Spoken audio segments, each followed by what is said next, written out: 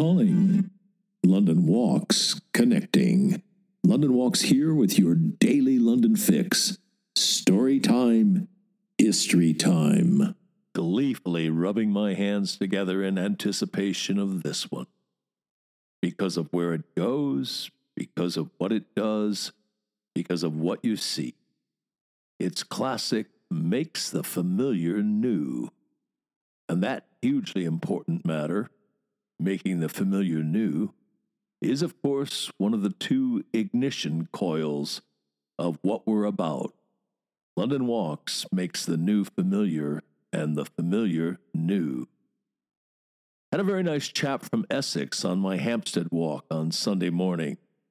We got talking between stops, and he said he'd come into town to go on the walk, and then in the afternoon, go down to King's Cross Station and see the Flying Scotsman, the legendary steam engine. Though which was news to me, I had no idea that noble creation was in town, and it gave me a pang of disappointment that I wouldn't be able to get down there and see it. It was just a flying visit for the Flying Scotsman. It was only in town for the weekend. But it got me thinking about London generally, how the place is like a larder. Some foodstuffs, canned goods and the like, are pretty much permanent. Others, fresh foods, are temporary. They're only in the larder for a short while. They're carpe diem items. Short shelf life. You have to use them while they're fresh, while they're there. In essence, that's London. We have the great set pieces that are permanently here. The Tower, the Abbey, St. Paul's, Highgate Cemetery, etc., etc. And then there's a whole lot more that's just passing through.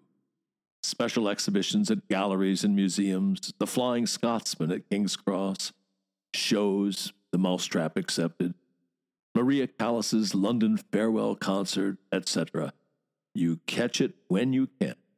You miss it, it's gone. It won't be back. Anyway, the thought that followed was the obvious one. Because they're ephemeral special events, one-offs have an aura about them, have an extra charge that permanent features of the London landscape do not, by definition, have. It's that thought, I'm seeing something no one has ever seen before, and no one will ever see again. And that brings us to today, October 23rd. October 23rd, nearly 200 years ago, 1843 to be exact. We're at a dinner party. Some dinner party.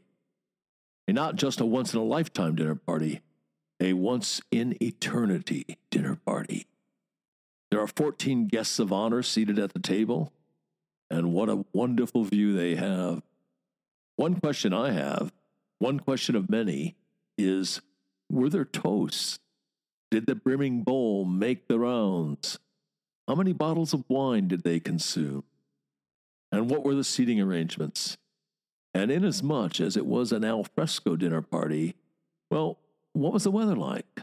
Was there much of a breeze? And getting to the dinner party, was there anything special about that? All those questions in addition to the more usual one. What was on the menu?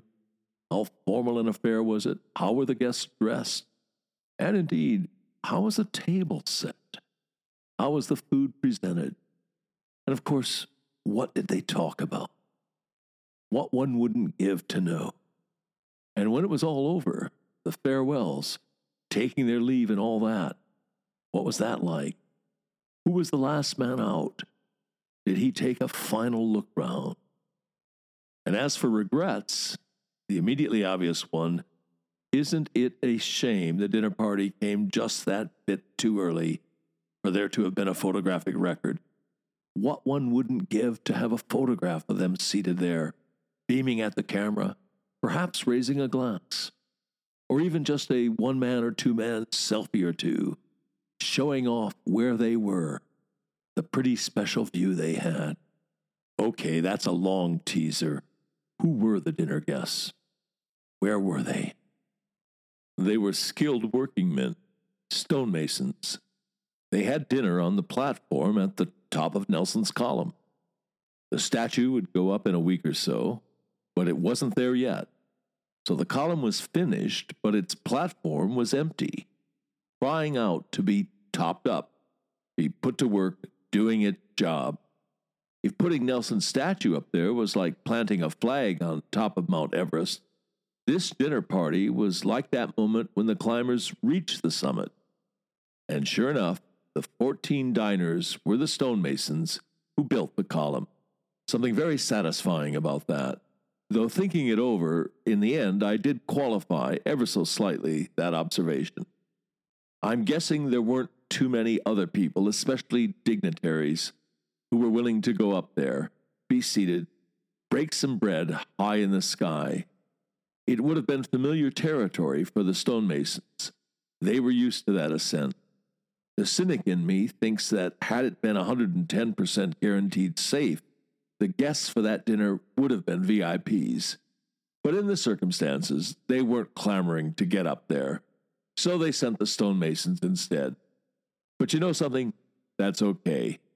Even if those fellows were the second choice guests, I'm glad they got the chance. Everything about it is good. The camaraderie, the sharing of something they and they alone had created and experienced. No question about it, the most special experience in their life. They will have remembered it to their dying day, as will, from their very different perspective, the people down below looking up at them, barely able to make them out. That column is 171 feet high. That's the height of a 17-story building. So you can imagine how Lilliputian those 14 stonemasons will have looked from ground level. The whole moment immediately put me in mind of one of my favorite poems, John Orman's Cathedral Builders. When the Royal Shakespeare Company actors Stephen Noonan and I do that London in Poetry walk that comes up occasionally as a tour de jour, I handle the historical background and the literary analysis dimension of the walk. Steve performs the poem. Anyway, when we do that walk, Steve always reads Cathedral Builders when we get to Westminster Abbey. And the sentiments of the poem, as you'll see in a minute, are a perfect fit for this moment in London history, that dinner party up on top of Nelson's column. Here's the poem. They climbed on sketchy ladders towards God, with winch and pulley hoisted hewn rock into heaven, inhabited the sky with hammers, defied gravity, deified stone, took up God's house to meet him, and came down to their suppers and small beer, every night slept, lay with their smelly wives, quarreled and cuffed the children, lied, spat, sang, were happy or unhappy, and every day took to the ladders again, impeded the rights of way of another summer's swallows, grew grayer, shakier, became less inclined to fix a neighbor's roof of a fine evening, saw naves sprout arches, clerestories soar, cursed the loud fancy glaziers for their luck, somehow escaped the plague, got rheumatism,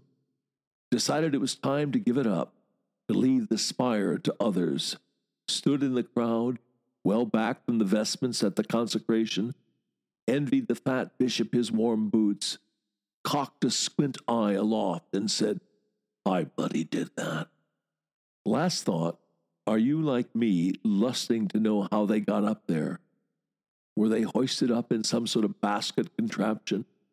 Or go up a ladder? And how'd they get the food up there? And was there some sort of safety rail at the top? Did the column sway at all? And you can see why one of the questions my mind was immediately chiseling away at was, did they have anything to drink? Were there toasts? Oh well. But we're not done yet. 2 other points. 1, you have to like the timing of the thing. October 23rd wasn't quite Trafalgar Day. It's October 21st. But it's close enough to be in the picture, so to speak. And 2, the other thing, and here we're seriously into make the familiar new territory. Just a few days later, Nelson's statue was there at the foot of the column, preparatory to being hoisted up onto his perch. For 4 days, Londoners were allowed an up-close view, something nobody had seen before, something nobody would ever see again. Londoners seized the opportunity, turned out in their thousands. On the Saturday, more than 100,000 of them filed by, saw the Admiral from a vantage point that would never again be accessible. The wonder of it comes across in the statistics. They make the familiar new. Here are some measurements for you. The circumference of the Admiral's collar is 5 feet. The circumference of his waist is 9 feet. Yes, a 108-inch waist. The circumference of his thigh is 4 feet 10 inches. His forefinger is 11 inches long. The distance from his knee to the tip of his toe is 5 feet 6 inches. His instep is 9 inches high. His foot is 2 feet 4 inches long. Quite a galumphar, really. A foot nearly 2.5 feet long would need a size 33 shoe. You don't see too many of those in Jimmy Choo's. His pigtail is 2 feet 6 inches long. His one arm, is 5 feet 8 inches long. His scabbard is the height of an NBA basketball player. It's 6 feet 8 inches long. The width of the transverse piece below the hilt of the sword is 1 foot 4 inches long. Having that plunged into you, it'd be like being run through by a snow shovel. No thanks. Anything else? Yes, the circumference of the plinth is 20 feet 7 inches. A measurement that takes us back to the 14, the Last Supper of the 14 disciples, the stonemasons. And finally, Nelson's not alone up there. On the plinth, at the rear of the statue, is the inscription E. H. Bailey, R.A., 1843. Edward Hodges Bailey was a sculptor. I'm glad he's up there. Well, his name is up there, at Nelson's feet. To my mind, that's a pairing not unlike Severin and Keats, there at Keats's deathbed at the Spanish Steps in Rome, and then later together eternally in the Protestant cemetery in Rome. Okay, a Today in London recommendation. Yesterday, we were at the Royal Observatory in Greenwich. Today, let's go back to Greenwich, to the Maritime Museum, making sure we see Nelson's Trafalgar coat with the hole in the left shoulder where he was hit by the fatal ball fired by the French sniper from his perch in the mizzenmast of the Redoutable, the sniper who himself would be shot in the face just seconds later by a British marksman. You've been listening to the Today in London History podcast, emanating from www.walks.com, home of London Walks, London's signature walking tour company, London's local, time-honored, fiercely independent, family-owned, just the right size walking tour company. And as long as we're at it, London's multi-award-winning walking tour company. Indeed, London's only award-winning walking tour company. And here's the secret. London Walks is essentially run as a guides cooperative. That's the key to everything. It's the reason we're able to attract and keep the best guides in London. You can get schlubbers to do this for £20 a walk, but you cannot get world-class guides, let alone accomplished professionals. It's not rocket science. You get what you pay for. And just as surely, you also get what you don't pay for. Back in 1968, when we got started, we quickly came to a fork in the road. We had to answer a searching question. Do we want to make the most money? Or do we want to be the best walking tour company in the world? You want to make the most money, you go the schlubbers route. You want to be the best walking tour company in the world, you do whatever you have to do to attract and keep the best guides in London.